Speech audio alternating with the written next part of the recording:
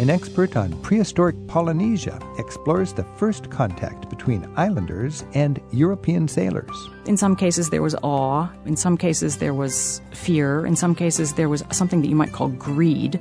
To experience the spirit of ancient Greece, try attending one of the traditional ceremonies at the monastery on Mount Athos. They didn't have any lights, only the light of the candles. And this created an experience which was very mystical, as if you were attending something that was sacred regardless of your personal beliefs. The pre-Christian mythology of Greece includes characters and drama that we can still relate to today. What the Greek gods are, really, are aspects of the human spirit and human life, the human mind. Understanding the seafaring Polynesians, plus the delights of ancient and modern Greece, are all in the hour ahead on Travel with Rick Steves. Come along.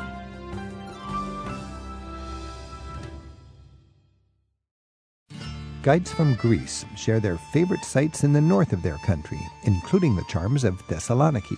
Plus, the comma queen, grammarian Mary Norris, divulges the love affair she's developed with the Greek language and mythology.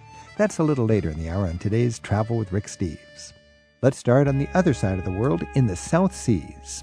It has its own legendary tales among all those tiny, far-flung islands that share a common identity as Polynesia. Christina Thompson has been examining oral histories, the records of Captain Cook, and the accomplishments of the Polynesian Voyaging Society, all to investigate what it can tell us about how we view the world today.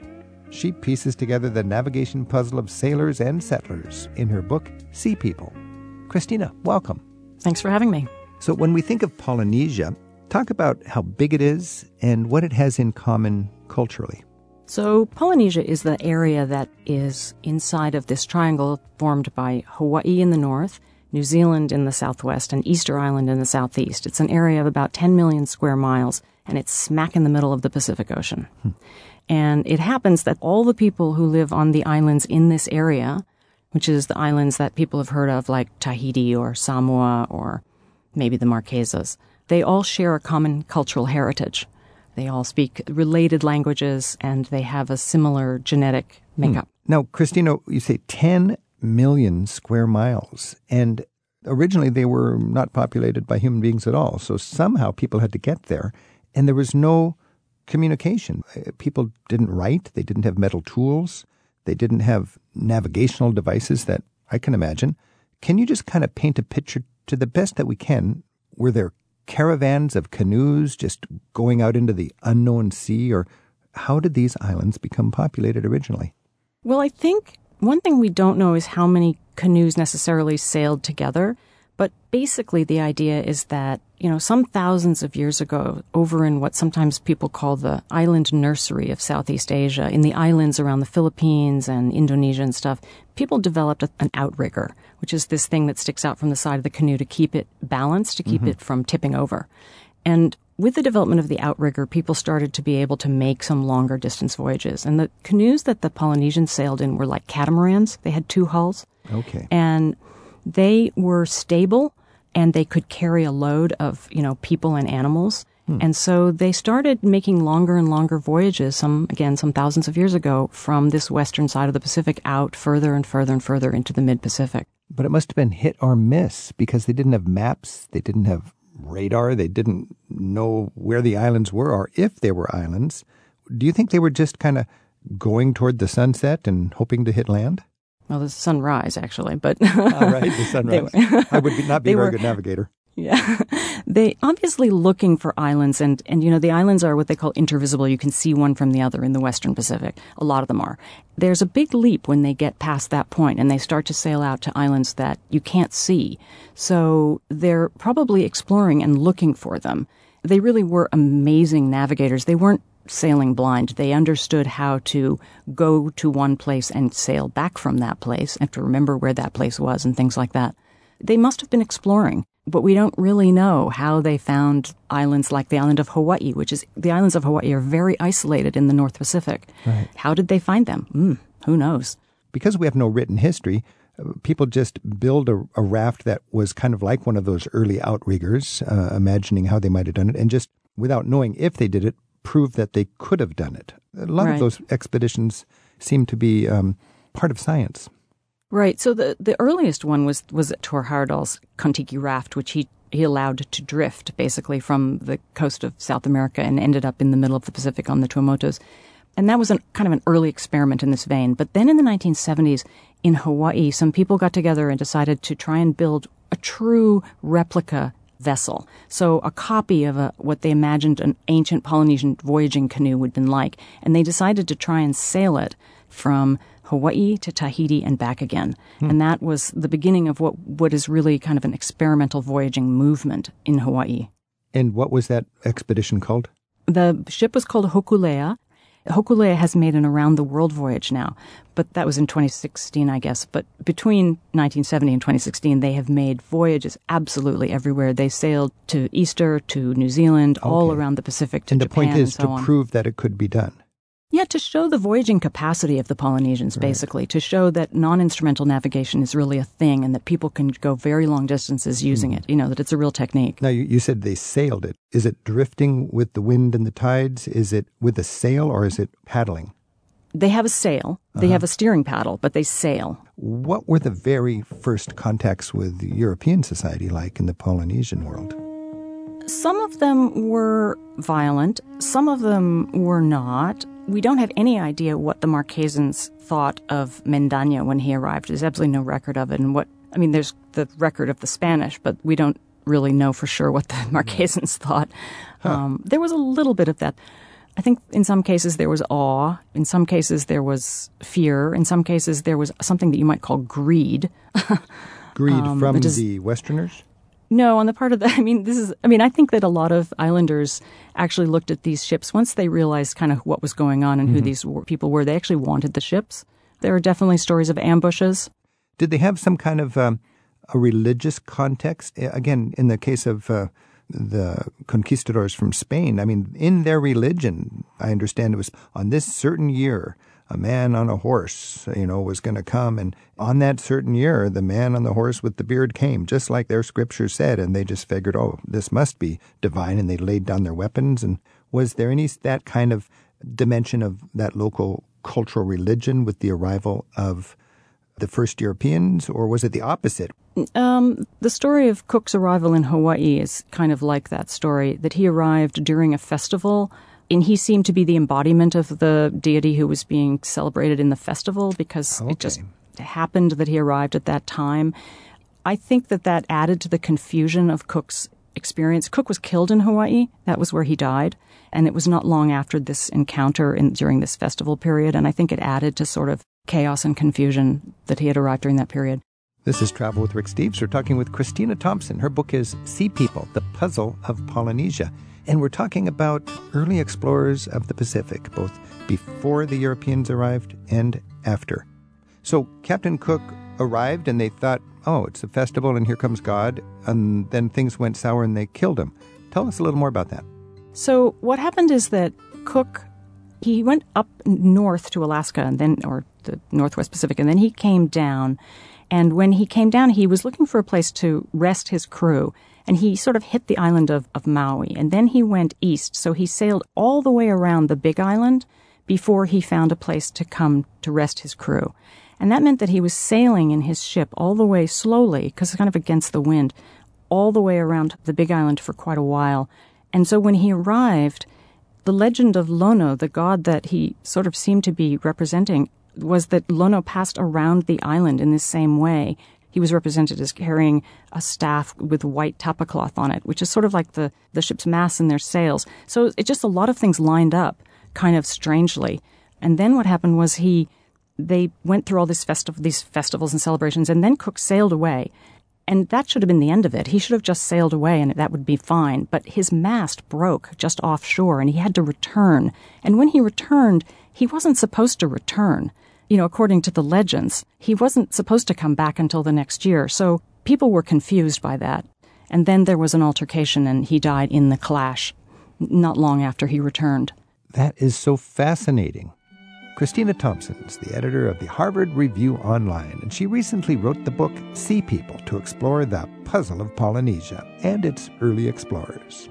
Well, what are some of your favorite offbeat islands that we could think about visiting? Well, one of the places that people don't think of going to is the Marquesas. They are not beachy in the way of, Bora Bora or some of the better-known Hawaiian islands. They are a little off the beaten track. You can fly there from Tahiti. It's not very far away. There are not a ton of places to stay, but the islands are just incredibly beautiful. They're very kind of moody. They're craggy and tall and dark. There's no coral reef, so you don't have that turquoise lagoon.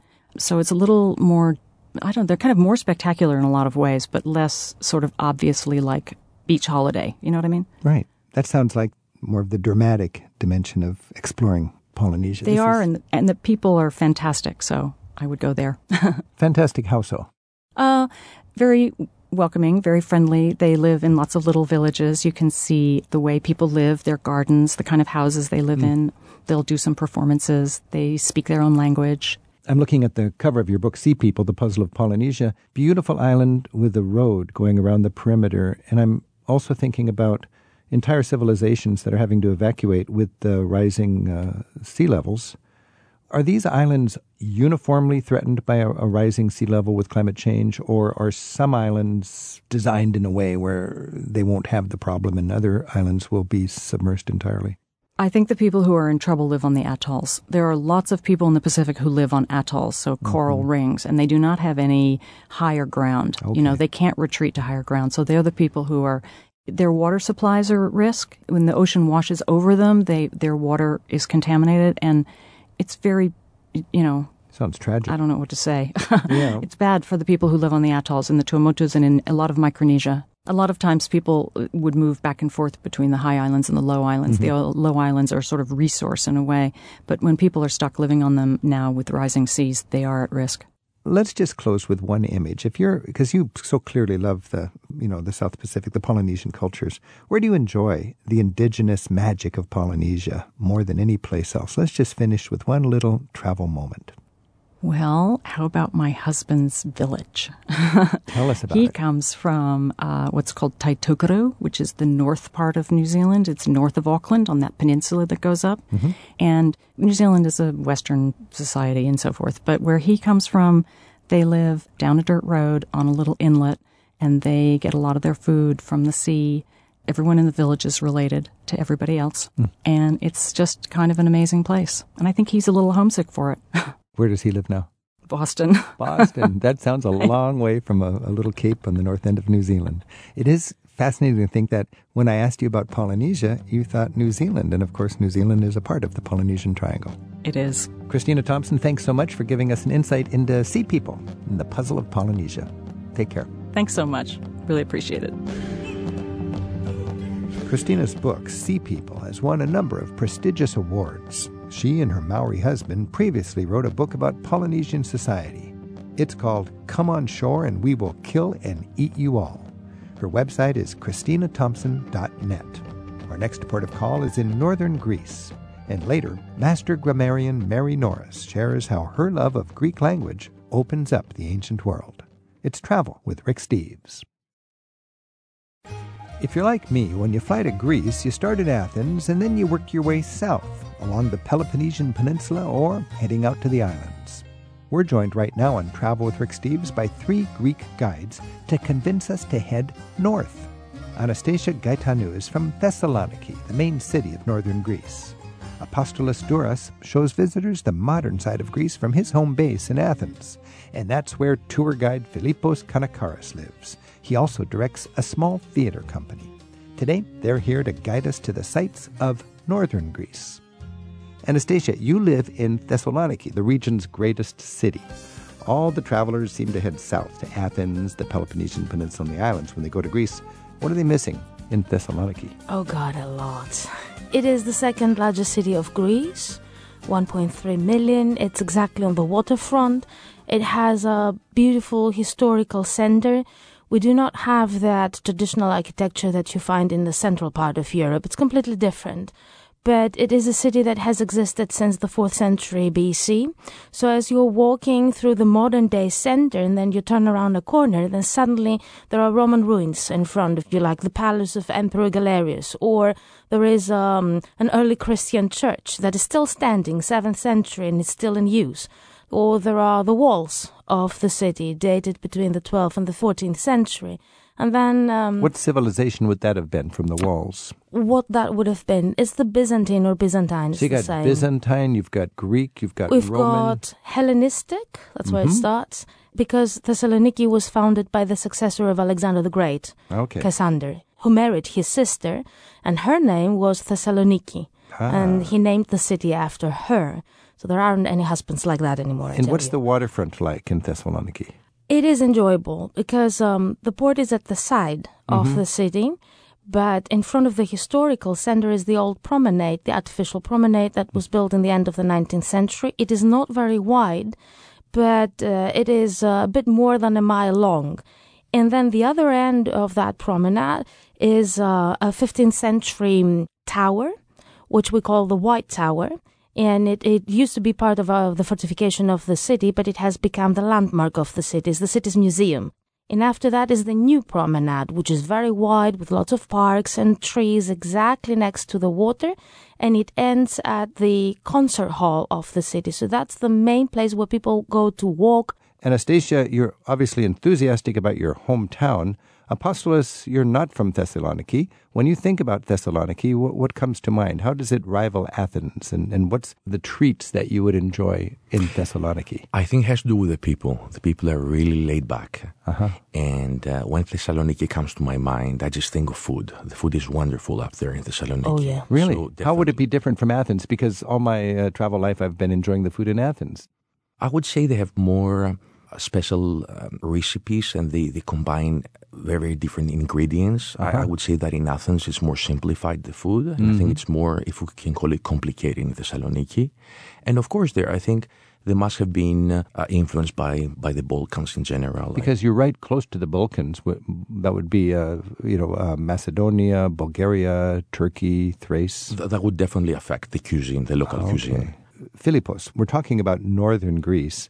Is that just the north end of the country on the map, or is there how do you define northern Greece? Yeah, it is one of the areas of Greece because Greece, first of all, let's say that there's the Icelandic part, it's the islands, which is almost 14%, and there's 86% of the country, which is mainland. So we divided into the Peloponnese, which is the southmost part of the country.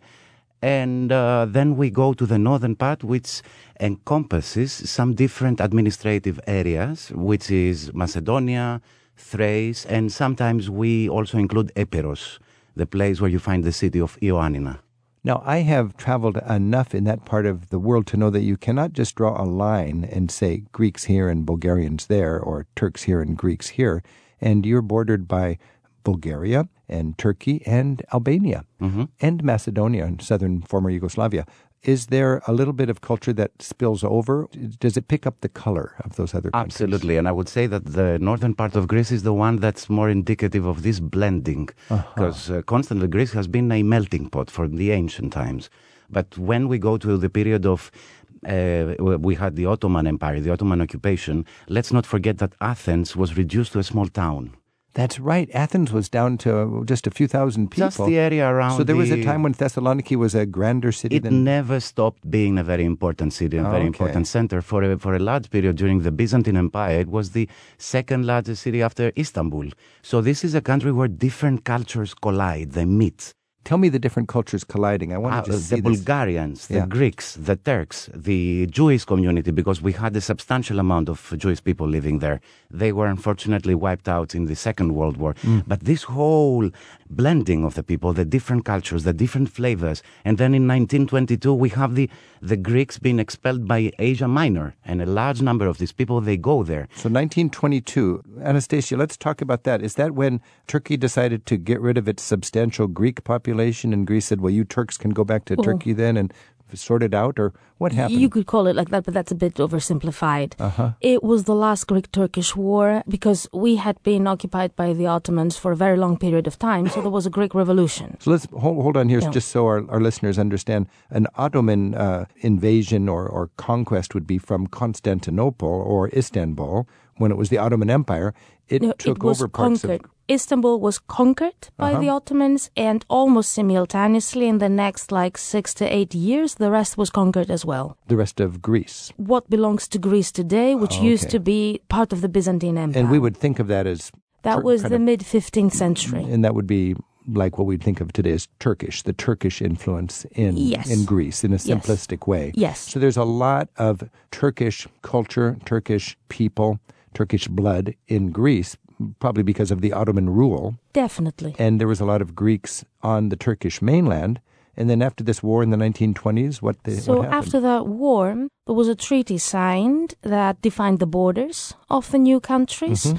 And according to that treaty, there had to be a forced exchange of population, meaning that whoever was Christian, because it did not have to do with nationality, it had to do and Muslims. With religion. Okay, you Christians go west and you Muslims go east. Well, you Christians, you can go wherever you want. So most of them came to Greece, right. And you Muslims go wherever you like. Most of them went to Turkey.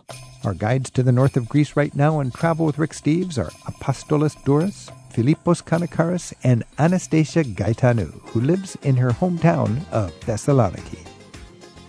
I want to talk just for a minute, Apostolos, about the natural wonders of this place. When you're traveling in northern Greece, what's the terrain like?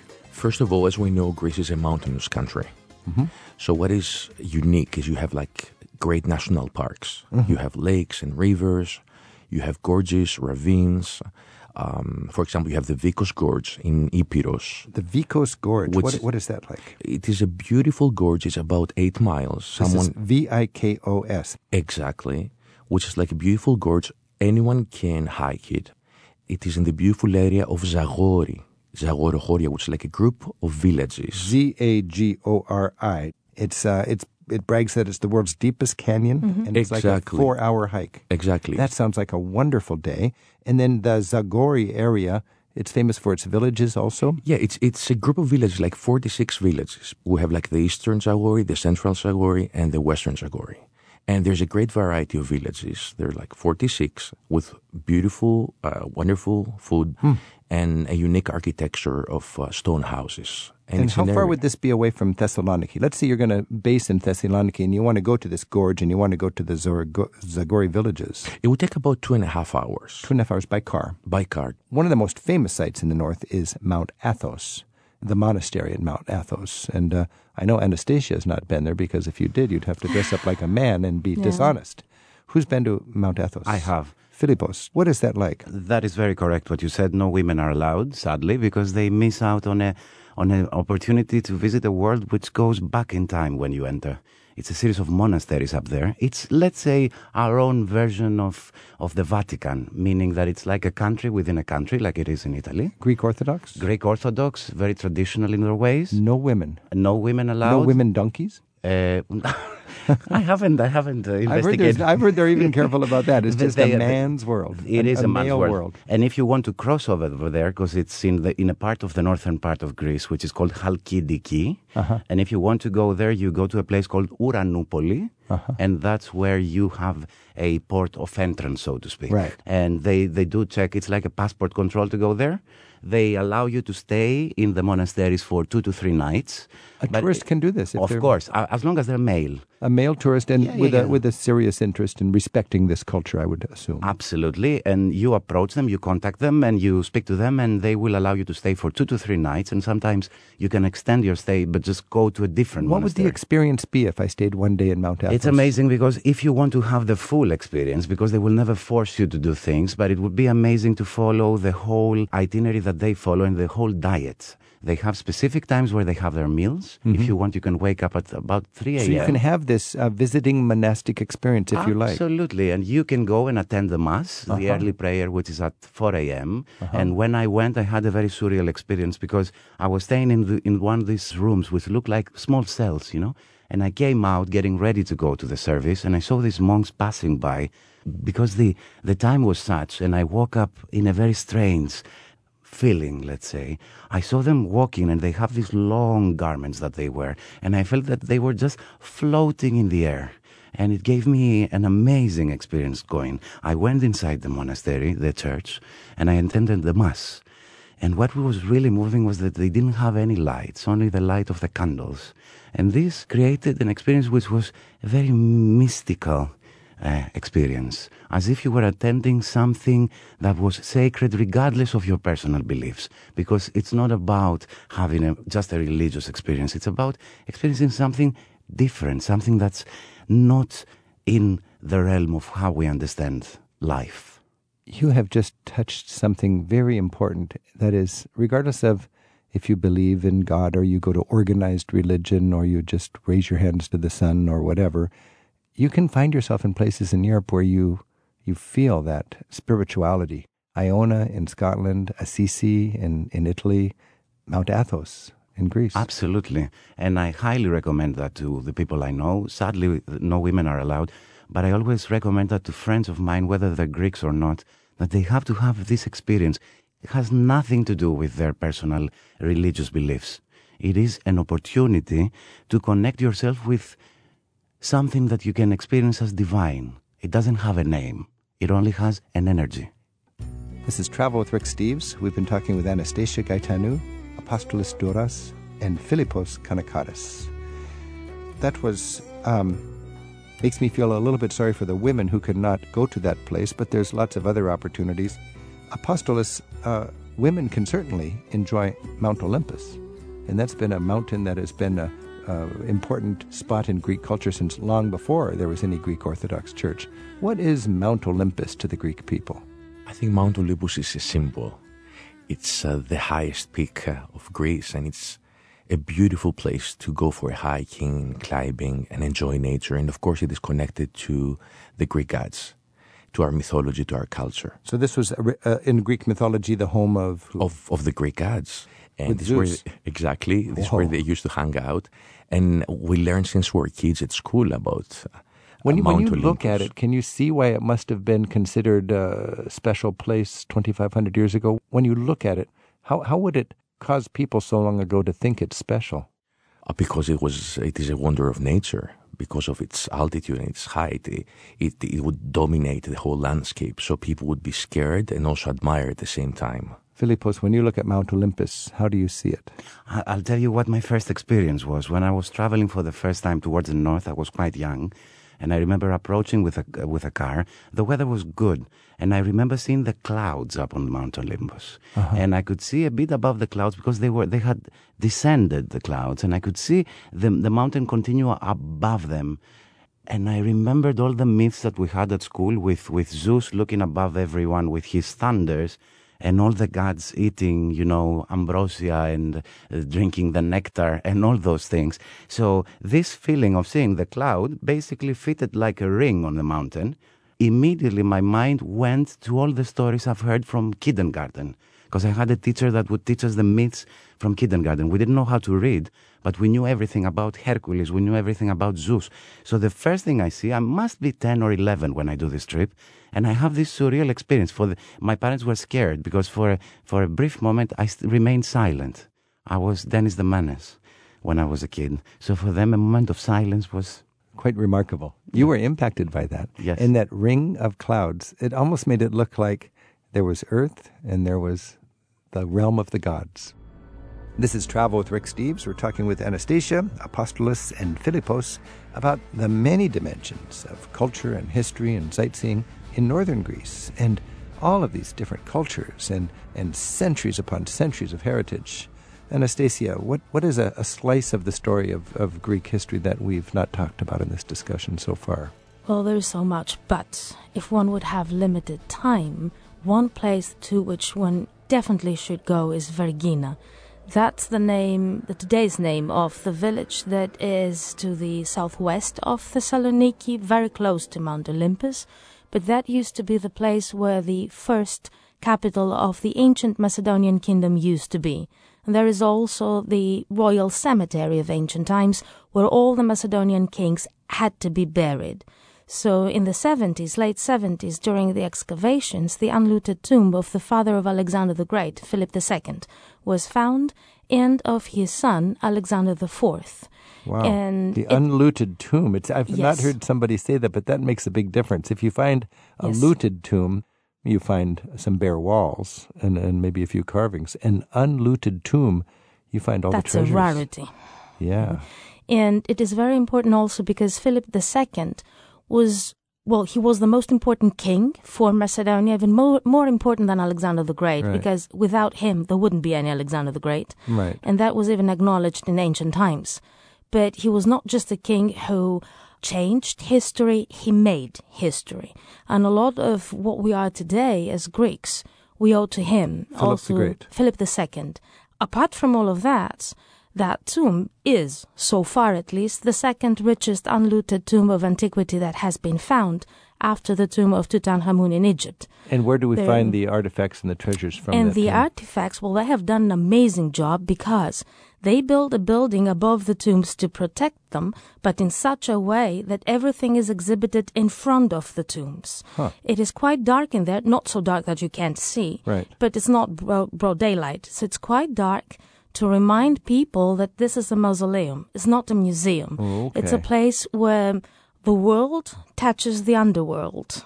There's so much. Now, as I opened up this interview, I said it was kind of for me as well as our listeners, and you've got me inspired. I've got to get over to Greece again and to head north for a change. And may I just say how you could end your day?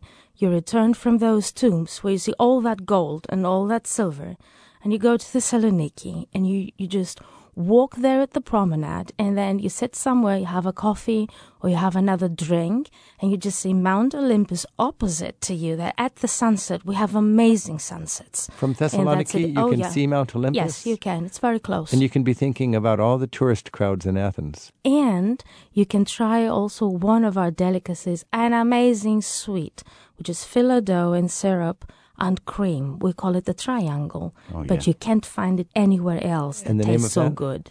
Trigono, triangle. Anastasia, Apostolos, Philippos, Eferisto. Παρακαλώ. Και εμείς. Ευχαριστούμε. Our hearts remain in Greece a little longer as next Mary Norris tells us of her love affair with the Greek language, mythology, and all things Greek. It's Travel with Rick Steves. Με λένε Penny, είμαι από τους Δελφούς και ταξιδεύω με τον Rick Steves. That was Greek. I'm Penny, from Delphi, Greece, and I'm traveling with Rick Steves. Με λένε Penny, είμαι από τους Δελφούς και ταξιδεύω με τον Rick Steves. Perhaps the goddess Athena had something to do with it. In her 30s, early into her long tenure as a copy editor at the New Yorker magazine, Mary Norris's boss showed her the delight you can find in learning to read and speak Greek. For one thing, it's like a ticket that lets you access both the ancient and the modern Greek world. And it adds a whole new level to your travels in Greece. You could call Mary an alphabetophile as she learns the root meanings of words we use in everyday English and listens to what the characters of Greek mythology have to say to us today. Mary describes what fuels her passion for all things Greek in her book, Greek to Me, Adventures of the Comma Queen. Mary, thanks for being here. It's wonderful to be with you, Rick. So you wrote, and I'm just quoting here from your book. I want to read this couple of sentences. It's an amazing entry. Greek has been my salvation. Whenever I've been away from Greek for a while and I come back to it, it revives something in me. It gives me an erotic thrill, as if every verb and noun had some visceral connection to what it stands for. Wow, I think I'll have a little what you're having. That is quite a statement, Mary. So what is it about Greek that gives you an erotic thrill? Like every little comma, every little accent has something exciting behind it. Well, it is a very sexy language. I'm not sure quite how to account for it. But the overtones of Greek in the English language give you a little bit of an idea. Every word that has come from Greek to English has this aura around it that is hard to explain. The word panorama comes from the Greek. Pan is all, and orama means vision. So a panorama is a vision all around. And there are just countless words that if you know where they came from and you have an idea of their Greek roots, like the name Pandora, of Pandora of the box, her name means all gifts. Okay, here's a word, monotony. I hope you're not addressing my tones, my voice. I'm talking about Greek to me, but what does that mean, monotony? If you look monotony is, mono is one or single, alone, and tono is it means tone, so just as it does one in English. tone, So monotony. Monotony is single toned. It's kind of onomatopoetic. Monotony. So it is kind of confusing because we think of Greek in a way as ancient, but it's modern also, of course. How is Greek the same or different from ancient Greek, today's Greek and ancient Greek? Well, modern Greek looks a lot like ancient Greek. They've dropped a lot of the accents over the words, and it's pronounced differently. Although I have to say they don't really know how the ancient Greek was pronounced, but a lot of the vowels and the diphthongs or clusters have slid into the single sound of E. And the meanings of the words have all shifted. The spelling still has its history in it, just the way so many words in English do. As a Grecophile, is that what you would call somebody like you who just loves everything about Greece? That's a good word for it, or Philhellene. Philhellene, I like that. So are you more excited about contemporary Greek or ancient Greek? Well, I love them both. If I had to choose, I'd go with modern Greek because it's the Greeks now who are still alive and who have feelings. And the ancient Greek has an amazing treasure of literature that is written in it, though. So you have to give them credit. And speaking of giving credit, a lot of colleges are no longer even teaching the classics anymore. What's the trajectory of studying ancient Greece and the classics in higher education in our culture? Well, you have to be pretty dogged to insist on studying modern or ancient Greek, I think. It started when I was in high school. The requirement for Latin started to not exist anymore. Nobody cared anymore about Latin, much less Greek. But I took a class way back when I was in university called Ancient Greek and Latin Roots in Modern Usage. And it was a great class. That sounds wonderful. It was really good. And I never learned a language, but I sure benefited from knowing, getting an appreciation of how deeply rooted our modern language is in Ancient Greek and Latin. Our guest on Travel with Rick Steves is Mary Norris. She describes her passionate love affair with Greek language and culture in her book. It's called Greek to Me. Mary's also written Between You and Me, in which she provides irreverent tales of pencils and punctuation from her career as a well-known copy editor at The New Yorker. Her website is commaqueen.net. So, Mary, the Greek language is one thing, but there's also just the whole study of Greek classics, and that would be tied intimately in with Greek mythology. How is Greek mythology a life skill worth having? How has that been actually of practical value in your life? Well, what the Greek gods are, really, are aspects of the human spirit and the human life, the human mind. For instance, Dionysus. If you have an extra large dose of Dionysus, you'll get drunk all the time. If you feel something like Zeus, maybe you'll have lots of affairs. My favorite is Athena, the goddess of wisdom, because she offered a model of feminine strength and wisdom and learning, and also was a friend to humanity. You know, she was the guide for Odysseus. So she was a kind of counselor or mentor. And, you know, it really helps people to have somebody to get advice from. So if you find someone with bright eyes who has some ideas for you or some suggestions for how you might get something done, you know, listen. Now, you wrote quite emotionally or impactfully about how taking a course in Greek mythology actually helped you deal with a family tragedy. Yes, when I was growing up, before I was growing up, when I was just a baby, I had a brother who was 2 years older than I, and he tragically died.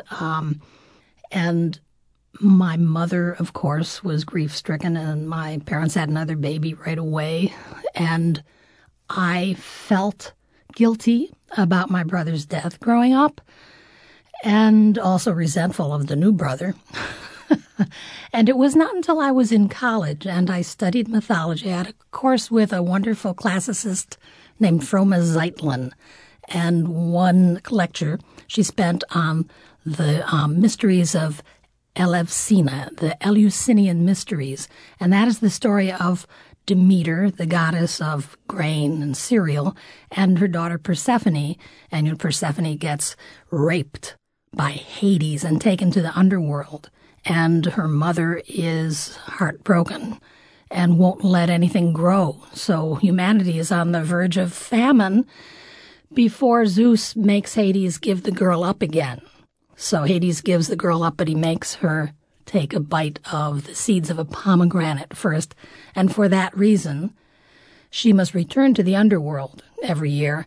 And that story explains the round of the seasons, spring, summer, fall, winter, and Persephone, or spring, comes back every year. And we need that reassurance. In my case, personally, I went and traveled to Elefsina, as the modern city of Eleusis is called, and there was not all that much there to look at, but it gave me the sense that what I had missed as a child was this affection between a mother and a daughter. And I finally came to terms with my mother's grief and that it was not my fault, and I forgave my mother and got to be better friends with my little brother and just felt better for that experience. So Greek myths can be part of interwoven into the Greek upbringing, the Greek sensibilities, the Greek way of dealing with life's challenges. I suppose in ancient times that was a practical function of all of these myths. Well, the tragedies were like ancient therapy. That's when people didn't have shrinks to go to, but they all went together to the theaters and to watch Oedipus go through what he goes through, or Antigone. Their problems were so much worse than anything that happens to us that it makes you feel better. It just does. And you write in your book in a fascinating way how you can gain insights into contemporary Greek culture by looking at the myths. For example, sweeping, the action of taking a broom and sweeping, in ancient myths was almost like foreplay, leading up to some sort of exciting adventure with somebody sexually. And did I write that? Goodness. Yeah, maybe I'm drawing a conclusion, but you drew a connection with today, how brooms are a big deal in Greek culture. And I've been to Greece a lot, and I've never noticed that. Well, you watch next time. I think it's because they have so many ruins, and the ruins create so much dust that the Greeks are always sweeping, whether it's a handmade broom or something plastic that they got at the supermarket. Speaking of supermarkets, they have a whole aisle dedicated to brooms. The word is skopa, like scoop. And you wrote how a rainstorm is just a good opportunity to really get out and clean the sidewalks. Well, I did have a Greek landlady who was very, very, very neat and kept every speck of dirt off her sidewalk. And when it rained, she would actually use that rain to scrub them extra well. But the fact that was recognized as a Greek trait, even woven into myths that were concocted 2,500 years ago, that's quite astounding. That's quite an insight into that culture. Well, you remember Ajax and Hercules? I guess they say Heracles. Actually, in Greek, the heroes were always cleaning up. Maybe in war they were cleaning up by killing. Right, yeah. But certainly half of those labors of Heracles were about, cleaning the Augean stables and getting rid of messes. This is Travel with Rick Steves. We're talking with Mary Norris. Her book is Greek to Me, Adventures of the Comma Queen. Mary, you've traveled around Greece a lot, and it shows in this book. I'd love to know, just from a traveler's point of view, what are some of your favorite ancient sites, and how has understanding the myths been a good sort of prep so you get the most out of your visits? Well, certainly Athens and the Acropolis and all the temples up there, including the Parthenon, the temple to Athena, are very inspiring, although you kind of have to imagine what it looked like in ancient days. The New Acropolis Museum really helps with that. It has everything on levels so that you can climb the stairs and look at the sculpture at the level it would have been on the Parthenon itself. And they have dotted lines for where the pieces that were taken by Lord Elgin to England should be. So that's very interesting.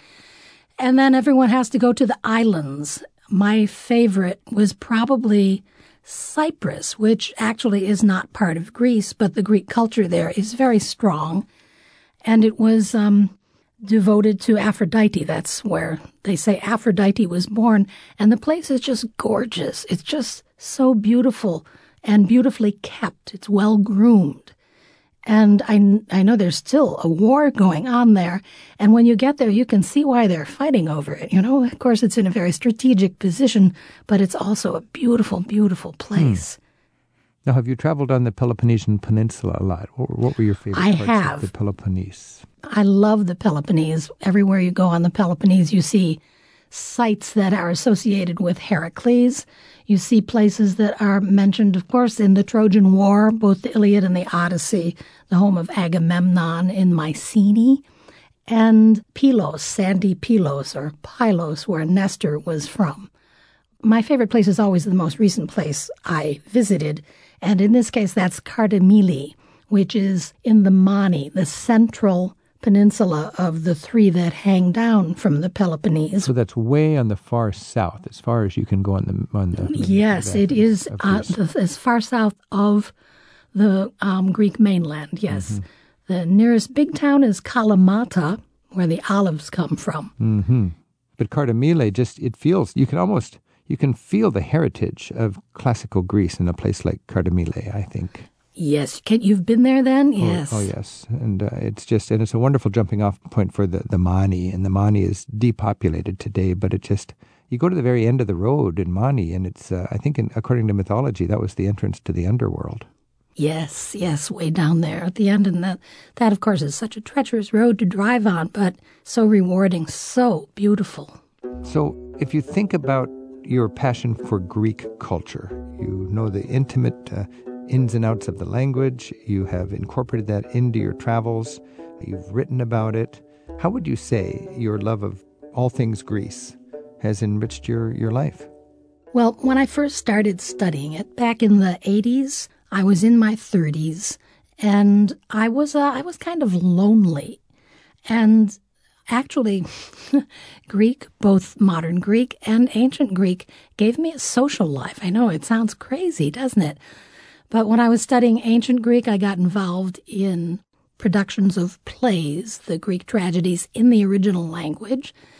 And I loved doing that, and I made a lot of friends doing that. You know, the way when you're in a play, you become part of a family in a way.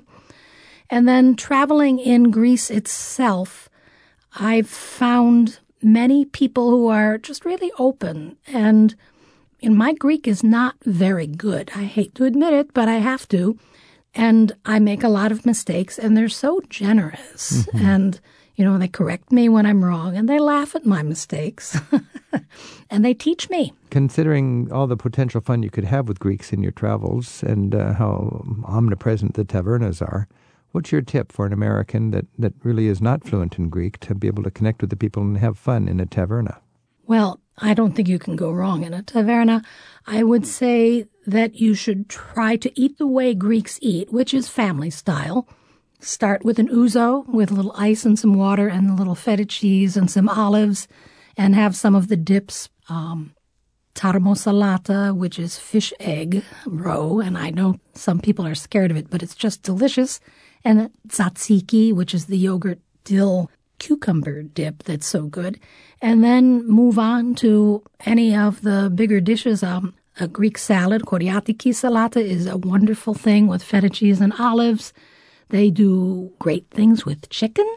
I'm not a big fan of lamb, but the Greeks also do well with lamb. And the seafood is very fresh. Everything is flavored with just 4 things, really: olive oil, lemon, garlic, and oregano. And those 4 things are the essence of Greek cooking to me. Oh, and you have that surrounded by the wonders of Greece, beautiful Greek salad, about 6 or 8 little plates, meze, fresh seafood right out of the sea, 1 too many ouzos. And some local wine. And the clatter of the backgammon boards all around you. And all of a sudden, dancing breaks out, and you have a memory that you will never forget. And all the sea glittering. And when you know Greek culture and enjoy Greek culture like you, I would think locals would be impressed, almost stunned by your knowledge. Locals always appreciate it when a traveler, a barbarian, as the Greeks call anyone who doesn't speak Greek, has gone to the trouble to learn a little bit of their language. They appreciate it. Many of them speak English now, so there isn't such a need to learn any Greek, but they still really appreciate it, and it's very rewarding. Mary Norris, thank you so much for sharing with us a little insight into the value of knowing and understanding Greek language and Greek culture. The book is Greek to Me, Adventures of the Comma Queen. Thanks, Mary. And how do you say happy travels in Greek? Kalo taksidi. Well then, kalok taksidi. Kalo. Boy, this taksidi. is difficult for me. Opa. Opa, that's easy. That's easy. Okay, thanks a lot. Το χρυσό κουρέλι που στα μαλλιά της φόραγε η νεφέλη να ξεχωρίζει από όλους μες στα μπέλη. Ήρθανε δυο μικροί αγγέλοι και το κλέψανε. Travel with Rick Steves is produced at Rick Steves Europe in Edmonds, Washington by Tim Tatton, Isaac Kaplan-Woolner, and Kasmara Hall. Our website is managed by Andrew Wakeling and Amara Kitnicone. Special thanks to WGBH Boston and the Radio Foundation in New York City for their help this week. You can join us as a caller on the show to talk with Rick and his guests. Find out how at ricksteves.com/radio. At Rick Steves' online travel store, you'll find guidebooks for Athens and Greece, Istanbul and Turkey, and a guide to Mediterranean cruise ports. To learn more, visit the travel store at ricksteves.com.